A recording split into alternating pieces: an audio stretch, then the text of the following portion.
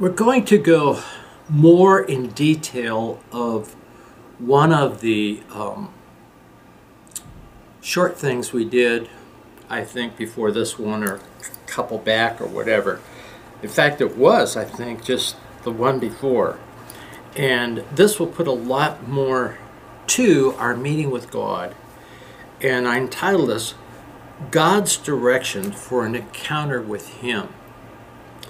And it's Exodus 34, 1 through 9. And we're going to kind of go like verse by verse, but just lifting out, if I want to have an encounter with God, what are some of the prerequisites for that encounter? Well, the Word of God tells us, as God spoke to Moses to give him direction for his special time with him, he said, Moses, be ready. So make preparations. Secondly, in the morning. The morning time with God, we saw that before, but this goes in more detail. The morning time with God is extremely important. I used to be a night person and wasn't very functional in the morning, but the more I read Scripture, in the morning you'll hear my cry, in the morning you'll hear my prayers, all the morning stuff in the Bible. And I saw, well, I need to switch. And that wasn't easy for a night guy to become a morning person. But anyway, I became a morning person. And you can too, to meet God in the morning, fresh in the morning, and get your manna, so to speak, while the dew is still on the ground. And then verse 2 also says, come up. So meeting with God is always an up experience and should be a very anticipated up experience. And present yourself. Lord, I'm here. And I present myself to God. Then verse 3, God said, no one shall come with you. This shall be a personal encounter with Him. And so in verse 4, Moses cut 2 stones because he's going to write on them. And we talked about that being ready to hear from God is, I need the Word of God, and I need something to write on because I anticipate that God is going to speak to me. And so Moses rose up early, and he cut the 2 stones, and he rose up early in the morning, and Moses went up. And as Moses went up, God came down. That's so beautiful. And God stood with him, and God proclaimed. And what he proclaimed, he was speaking, revealing his character. And the result of Moses learning more about who God was, he bowed down. He bowed down his head. And then Moses worshiped. And there's something about bowing the head before God. I'm bowing my head. You see that when people meet the king or the queen, they bow down to them, which is sort of acknowledging their position and their importance to you. And then it says Moses had a conversation with God. That's prayer. Talking with God, opening your heart out. And then you can't stay on the mountain forever, although it's such a wonderful experience. But Moses wrote down all the words that God gave him, and then he went down. And when he came down, Moses' face shone, and people realized that God's glory had come upon him, and his face shone that he had spent time with the Lord. You know, if you don't need to have a facelift. Spend time with God, and God will give you a face that reveals that you've spent time with God and that you know God.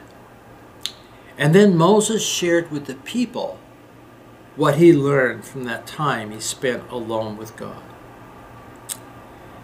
And then the scripture says Moses continued the practice of meeting with God, speaking with God, listening to God, responding and sharing his experiences with others. And again, a glowing countenance reveals time spent with the Lord. The result of Moses sharing his heart with the people, and they were moved to get involved in a serving God in ways that they were all able. Well, because Moses had an encounter with God and God gave so much to Moses, the people were so moved that Moses had to tell them, stop giving the finances to build this, because we have enough. See, people that are walking with God and people that love the Lord will not only serve him, but also make it possible for the service of God to go on. When I pastored my third church, I always wanted to do this, but I knew this church was spiritually able to handle this. I talked to my family about it first, and I said, I want to discontinue offerings, passing the plate. Because God says giving should not be of necessity, but people should give from their hearts. And, and they should purpose in their heart what they want to give and not be feeling they have to give because somebody's standing there passing the plate. And I shared it with the elders, and they go, oh, that's pretty drastic for our church. And I said, well, my family's agreed that first out of the giving, you need to pay all the bills. That's our testimony in community. Secondly, be sure to fulfill all our commitments to the missionaries we have. Thirdly, if there's enough money left to pay the salary that you have designated for me, do that. But if not, that's fine with us. We really believe this is what God wants us to do. And we just put a box in the back of the church and just told people that if they wished to give, it was back there. And we had larger gifts in that offering box than we ever got with the plate, as they were praying to God what they wanted to do.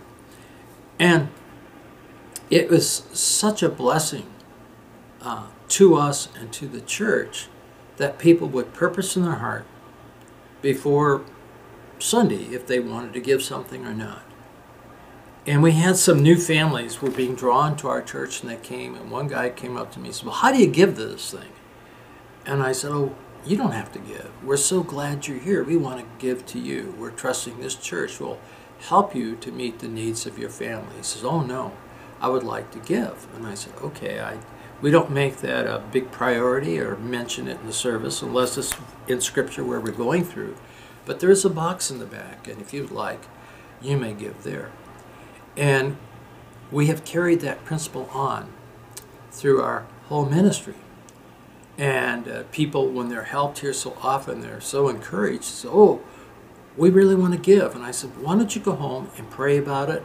And if you'd like to give, send us something. But we want to know we're sharing what was freely given to us, and we want to freely give it to you.